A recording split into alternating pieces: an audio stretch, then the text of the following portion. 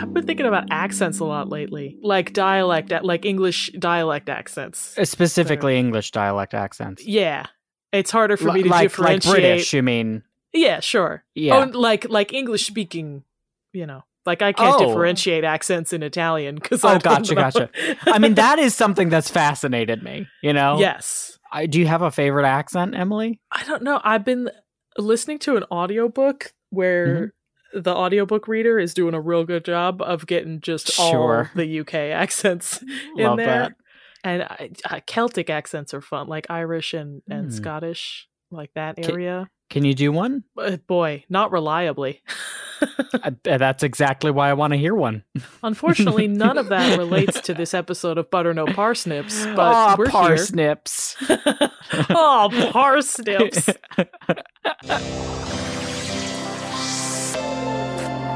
Welcome to Butter No Parsnips. Every week on Butter No Parsnips, your hosts Emily Moyers and Kyle Imperator take you on an adventure through the weird, wacky, wonderful, and sometimes even wicked world of one wayside word. Strange characters, delightful bits, and general joyousness abound. Join them as they test each other's etymological expertise.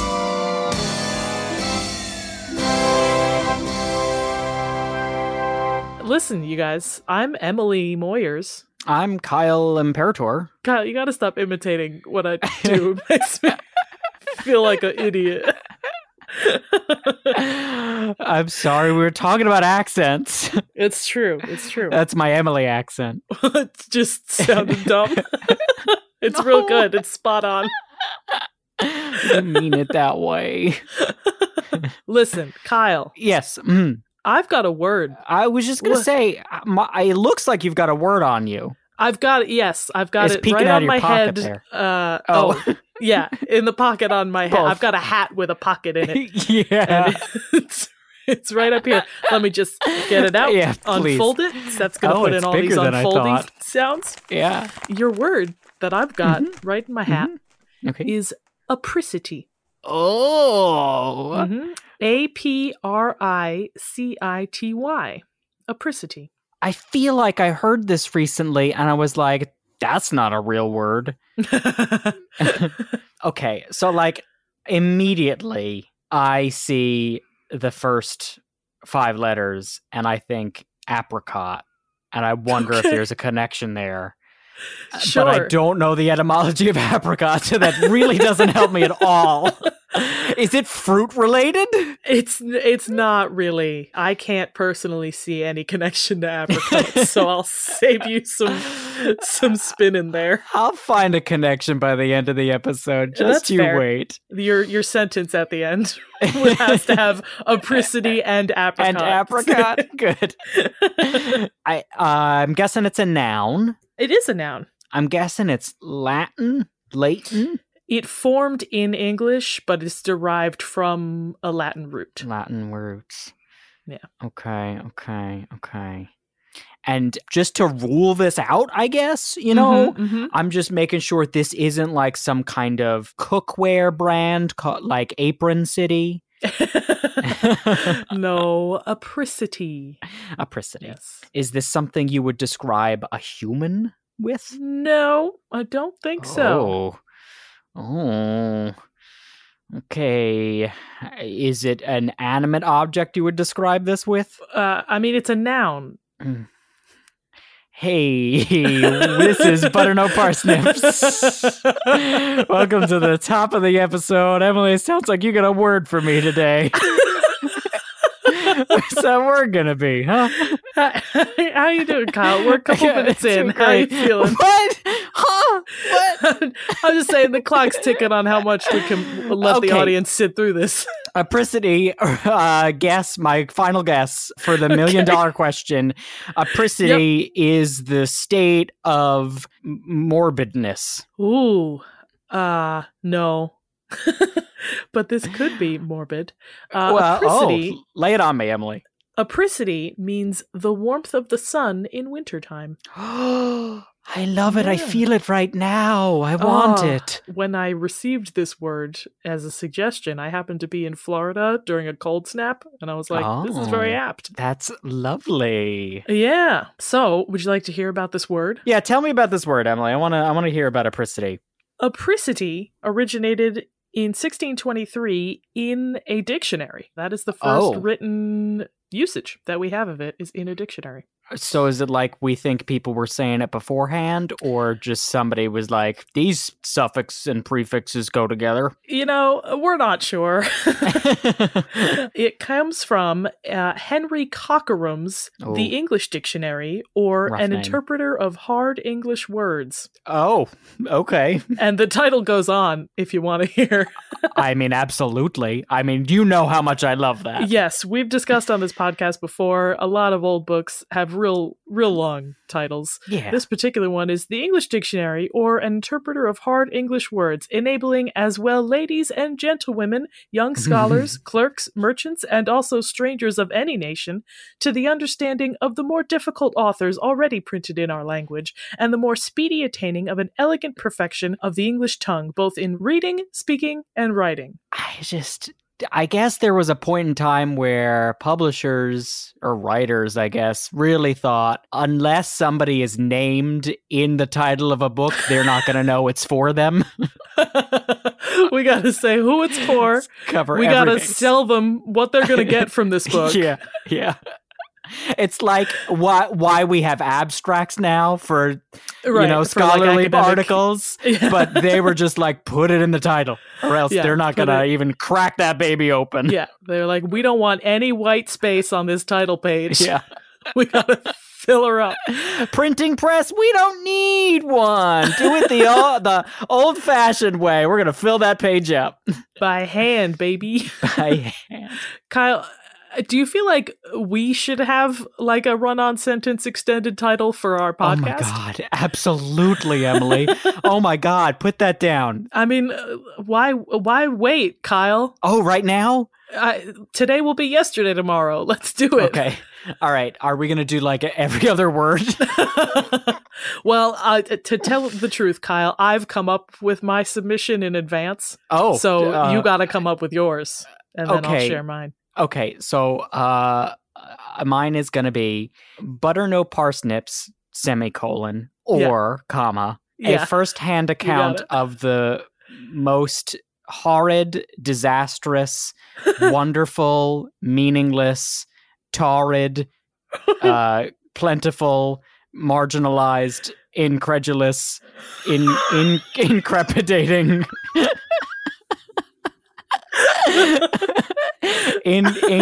inktastic words known to men and gentwomen speaking the English tongue, hyphen also for yokels. Really good. We're going to type that out and make it look real nice. Cool, I want you to know that Seth was trying to write it down along with you as you said it. And fell behind so quick. So funny. Good stuff.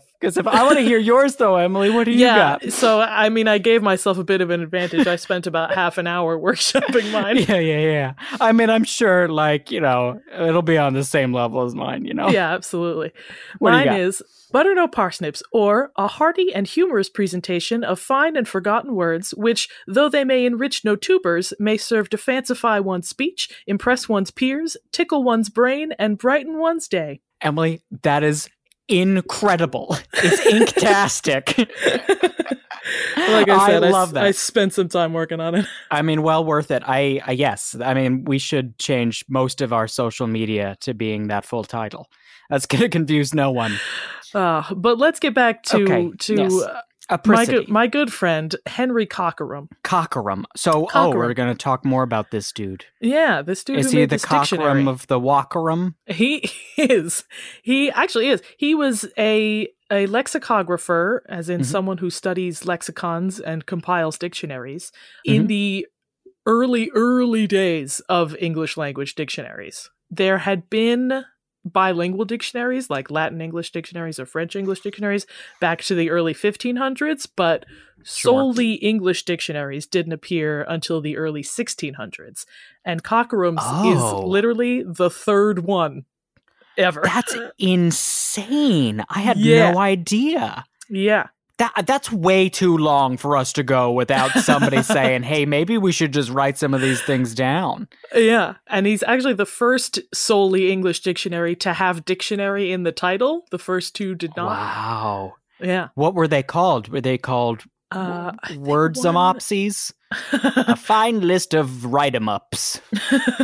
One was called The Table Alphabetical, and one was called The English Expositor. Yes, I think we didn't talk about it, but I think I looked up The Table Alphabetical and ABCdery. One of the earliest bilingual English dictionaries is one that we've talked about. I think it's just called The Dictionary of Sir Eliot Knight, which had an entry of quincunx in it. Sure. We'll hit them all someday. We'll get the second one in, and we'll do like a full like review, like numbering best to worst dictionaries. Top 5 English dictionaries on Watch Mojo. Read Mojo.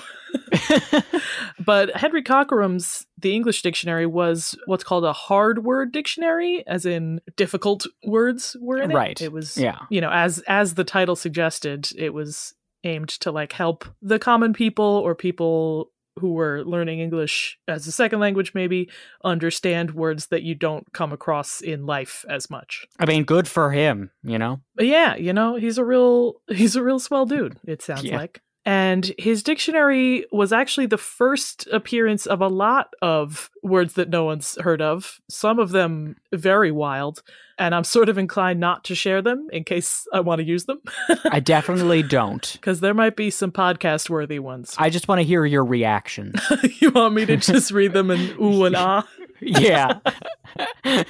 Well, we'll hit a couple later in the episode. Okay. That'll be good. One word that should be shared, Cockerham's dictionary was the first appearance in English of the word ballotron. Perfect. Amazing. So we have him to thank. Yes, which he defined as a rascally base knave. Literally, like, I was looking at a list of words that first appeared in that dictionary, and I saw ballotron, and like, the way people laugh after they've had a near-death experience because they're just in shock? Yes. That was the laugh that came out of me. That's how you reacted. I like to think that he's a medieval Elmer Fudd with that definition. For anyone wondering about ballotron, by the way, we've got a Patreon episode about it. It's entirely a fun about word. it. It's so much fun. It's really We had a great. good time with ballotron. And Kyle, as you suggested earlier, given that this dictionary is the first known appearance of a lot of words, it is very possible that some of these words were made up by Cockerham for this dictionary. But as we've discussed, that's a fine way for words to come into existence. It is. It is. As we recently learned from our good friend Jess Faris, it was a game of the time that people would just throw together Latin roots and make up a new word. Might as well make some money off of it. Yeah, sure. And apricity is a perfect example of that. There was a Latin word, apricatus, which meant warmed in the sun, which formed out of the Latin adjective apricus, which just meant sunny or, a spot that is warmed by the sun. We're not sure where the winter element came in, because there's nothing in the Latin root that would suggest that. So it just started to feel Christmassy. Yeah. Cockerham was writing the dictionary in December. Yeah. And said, how do I fit this in? But yes, we suddenly we had the word apricity in English in 1623. It's a lovely word. That's a word that I would like to incorporate into my vocabulary just because it evokes so much feeling, I guess the person has to know it, though. It is true. And your odds are not good on that front. Unfortunately, despite Cockerham's best efforts to bring the ivory tower out to the masses and teach people all these fancy words that he may or may not have made up himself, this one did not really ever catch on. Is he the only person to use it ever?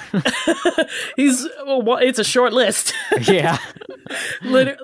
So for people who have never used the Oxford English Dictionary's website, it is fantastic. It will give you the definition of a word and also several examples of usages of it through the years.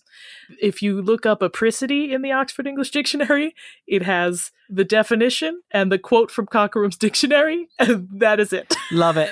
I love when they're basically like, this is the most important usage of this word in history. And it's just it being defined in a different location. Well, and it literally says in the definition, the OED says, apparently it means this. One is led to believe. Yeah, so apricity does get scattered mentions in other dictionaries in, 16, 17, 1800s. There was a small spike in usage in the mid to late 1700s when it appeared in a particular dictionary. Kyle, do you have any guesses as to whose dictionary it might have been that sparked interest? You said the late 1700s? Yeah, mid to late. Webster. No, earlier, I think. The Quaker Oats guy. You think he had a dictionary? I mean, he looks like the Quaker Oats guy. Oh, yeah? Oh, I don't know. Francis Bacon? No. Have you ever heard of Samuel Johnson? Oh, yes. Yes. Samuel Johnson, his 1755, A Dictionary of the English Language. Should I read his run-on sentence too?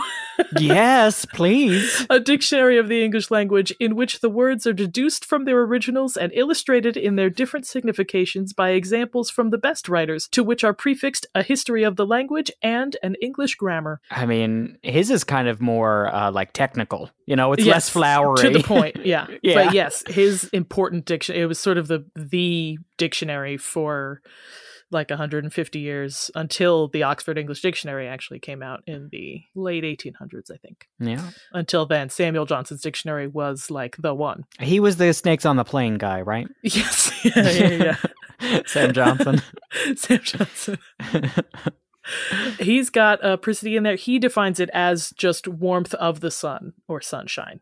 He does not involve the wintry winter thing. Yeah. I'm wondering if it's because he looked back at the Latin and said, there's no reason for it to be wintertime. That's not what this meant. Huh? Just a 300-year-old typo corrected. Yeah. I did find one usage of this word, and that is not a dictionary entry, that is very much worth talking about because it's a lot of fun. Oh. And this usage comes to us courtesy of one Samuel Klinefelter Hassauer. Could you repeat that in English, please? Is he Dutch? He is of German descent. Okay. He's a really interesting guy, and if I had more time, I'd do a logomachy on him. But that's a new definition of the word logomachy. An exhaustive retelling. Quick version of Samuel K. Hassauer's story. Mm-hmm. He was born in Pennsylvania, but in a German-speaking neighborhood. So he actually didn't learn English until he was in his teens. He did not come from a wealthy or an academic background, but in his teens and 20s, he managed to get educated in English and math and theology and literature, and went on to have a long career in education and education administration in the early to mid 1800s. This is very much a self-made man, and it is in this educational context that Hassauer uses the word apricity. It's like in an announcement for like a morning announcement for a school. Morning announcement is the weather report for that day. So Kyle, Hassauer was one of those teachers that you just love to see, where he was like, listen, I'm not going to do this by the book. I'm going to think outside the box, and I'm going to get these kids to have fun and learn at the same time. Love it. Yeah. You ever have a good one like that, Kyle? A good teacher like that? Yeah, one who's like sneaks in some goofs. I mean, yes. I mean, I've had so many great teachers like that, but I'm sure they're all listening right now. So I don't want to single any one of them out. Sure. Yeah. Really, every teacher you've ever had was your favorite. I mean, yeah, truly. Especially, you know who. You're listening, they know who they are. Yeah, you know who you are. Yeah. Very diplomatic. What about you, Emily? You got any? I mean, now you've set up that if I single one out, I'm insulting all the others. Yeah, but like you can't do the same thing as me, so now you gotta. No, I had a teacher, he was doing SAT vocab with us, and like lesson plan wise, he wasn't doing anything crazy. He like his lesson plan for the vocab words looked the same as like a 6th grade teacher teaching vocab, but he would just like get really hyped about it. Sure. Like every Monday we'd learn like our 10 new vocab words, and he'd be like, "Oh man, you guys, it's vocab Monday. Aren't you all excited? It's vocab Monday." And it was just like a very infectious excitement. I mean, it sounds like it's worked. It was a great time. I see a direct through line to Butter No Parsnips. Yeah, that was the foundation. I think we need to start a vocab Monday. I guess that's really what Butter No Parsnips is. So, thank you, whoever you are. Gregory, founder of Butter No Parsnips. Monday. Founding founder. Founding founder. Yeah, I couldn't think of another word. Apparently, it didn't work that well. He didn't teach you those, know. No, but here's what Hassauer would do. Once a week, presumably on Monday, he would write a letter from Lorenzo Altisonant, which is a character that he invented. Altisonant is a fancy word for like pompous. Or sure. Fancy. And every week, Lorenzo Altisonant would write a letter to his friend Squire Pedant, detailing his travels in the West to his friend back in the East. I mean, and the letters is so fun. It is so fun. And the letters would be almost exclusively obscure, difficult words, which the students would then have to learn to like decode the letter. That is so wow. That's incredible. Isn't that fun? We could still do that today. Why is no one doing that? Right? I mean, people could just use these letters that have already been written. You could just pull up one of these letters to Squire Pedant. Do you have one of them? I do. I mean, I have so many that I could read from, but I've just got a couple quotes here. Sure. So one of the letters, as you can guess, contained the word apricity. Here's the opening of that letter, just to give you an idea of what they sound like. And I'm going to read it how I assume the character Lorenzo Altisonant sounds. Of course. Amicable sir, at the termination of my prevenient epistolography, I notified how, at the inchoation of the hymal season, I entered upon an emphyteutic condition with a opponent proprietor of a section of Uberus terra firma, and how Indicator, freed from every traumatic vestige, was occluded in a stramenious kennel. That's the first paragraph. Emily, I have no idea what you just said, but what an incredible accent. Thank you so much. I barely know what I just said. I had to Google pronunciations for half of those words. Wow, that's great. Yeah. I didn't think it would be as star-studded as you had let on. Like, word-wise? Yeah, not like, why is Samuel Jackson in this letter? Yeah, so, like, and, like, the whole letter is like that, with just, like, 10 letters. I love that. That's so words. good. Yeah. So, the quote that's got apricity, there's just a little sentence I'm going to read, and we'll break this one down to, try to gain meaning out of it. That first one, I'm going to leave untranslated as a little puzzle that you can do at home. Yeah. First one to solve it gets... Comment below. Yeah, comment below and we'll like it. Yep, we'll like the comment. That's all we're going to do. Yeah, but secretly on the inside, we're going to... put you in our will. Wow. That's... Okay, yeah, I can go for that. Like the will of the podcast, though. Like our collective possessions for when the podcast dies. So, which is our Google Drive accounts and our microphones and USB-C adapters. All right, Kyle, here's this other quote. This one's also very fun. Lay it on me. These humicubations, the nocturnal irrorations, and the dankishness of the atmosphere, generated by a want of apricity, were extremely febrificient. It ends with febrificient? Febrificient. What the heck does that mean? Yeah. So, febrificient means something that causes a fever. Oh. Irroration means sprinkling with dew.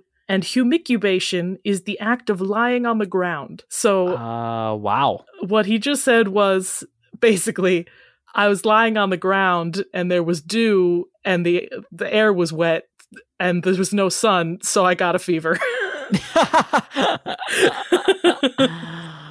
Wow. Do you think like we're going to get to a point in time where we revert back to talking like that? Where like text speak just goes backwards? Yeah.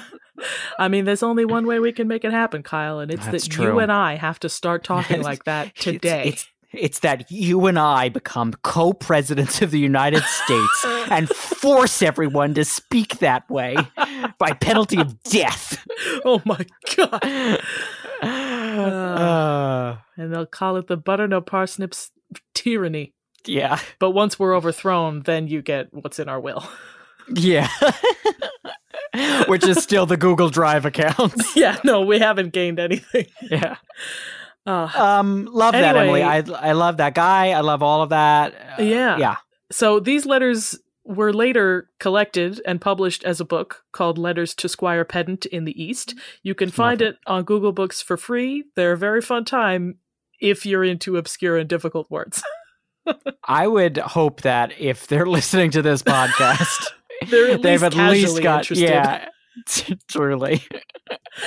Apricity? What the heck does that mean? If I don't know about it, why would I listen to the episode? Hate that guy. No, but I love these letters because they were created as an educational tool, as was Henry Cockerham's English Dictionary, which was the original citing of apricity. Yeah, I mean, those are all like really great ways to teach vocabulary without it being like so dry, as just rote memorization. And more useful, I'd say, than like some mnemonics that we went over. And now we get to see how well those educational tools worked. Oh, no. Kyle, can you use apricity and apricot in a sentence? Yes. Yes, I can. I believe in you. I think I can even use febrifacient. Febrifacient. What was the humification one? Oh, humicubation. That means lying on the ground. I can't use any of those words. Okay, so. And could you please deliver this sentence as Lorenzo Altisonant? Yes, as Lorenzo. Yes, okay. Yesteryear, I was humicubating upon thine quartzite rock. Amidst You're going great so far. Keep going. Amidst the apricity of a hot winter. Of a hot winter's chill. When unbeknownst to thine apricot came to life in a febrifacient manner, and I was drawn to the pits of Tartarus. Oh, okay. You fell a little at the end there, but what? Huh? Right up until the feverish apricot, you were doing really great. No. I meant he was feverish, and it was like, am I feverish? This apricot has come to life, Sure. Kyle, let's play a game. Let's play a game.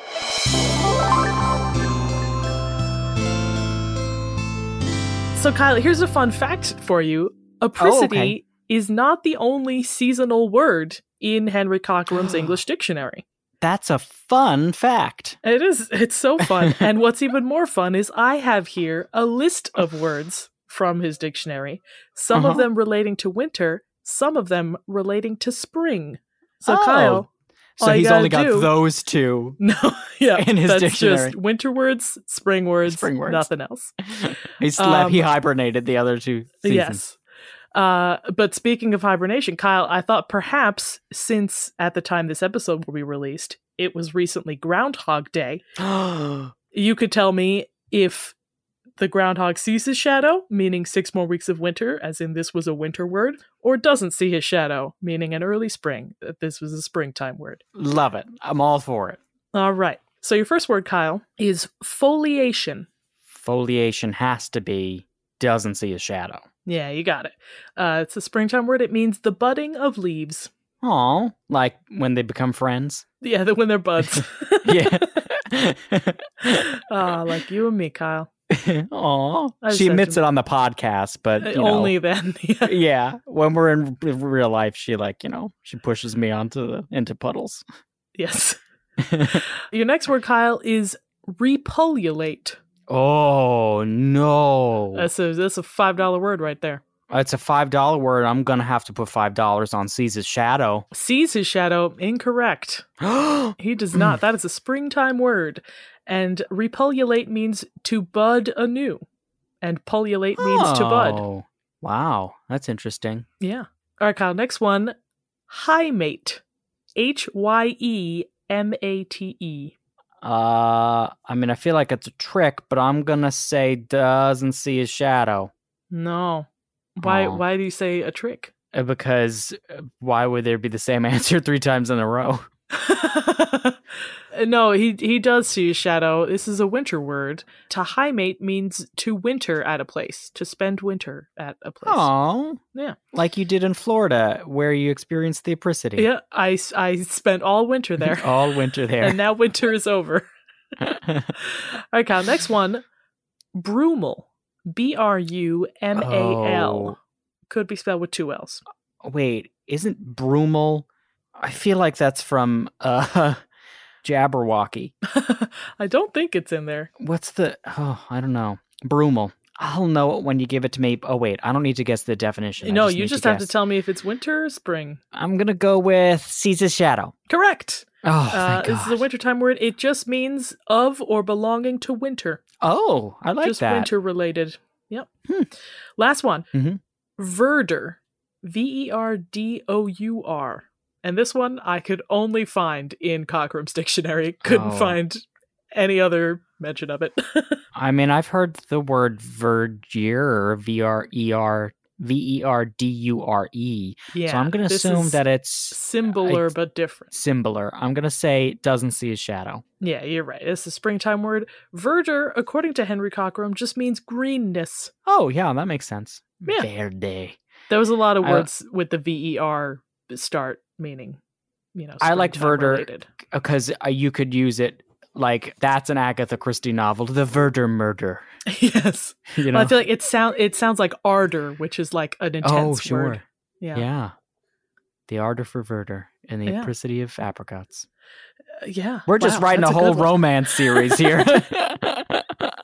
Love it, Emily. Great stuff. Thanks, 10 man. thumbs up. 10 thumbs up. Yeah, I'm gonna, 1, use all of these fancy words in my everyday now, and 2, I'm also gonna speak like run-on titles for these old books from now on. Even the ones that don't have them, we're gonna invent them. Yes, exactly. So thank you for that, Emily. Thank you to those of you at home. Remember, you can find Butter No Parsnips on social media, on Facebook, and on Instagram at Butter No Parsnips Podcast. And if you like today's episode, consider giving us a 5-star rating or review wherever you heard us. And if you really like today's episode, consider donating to our Patreon at patreon.com/butternoparsnips. If you donate $5 or more, you earn a shout out either on social media or right here on the podcast. Thank you so much to all of you who help us make what we make. And with that, I've been Emily Moyers. And I've been Kyle Imperator, and this has been Butter No Parsnips.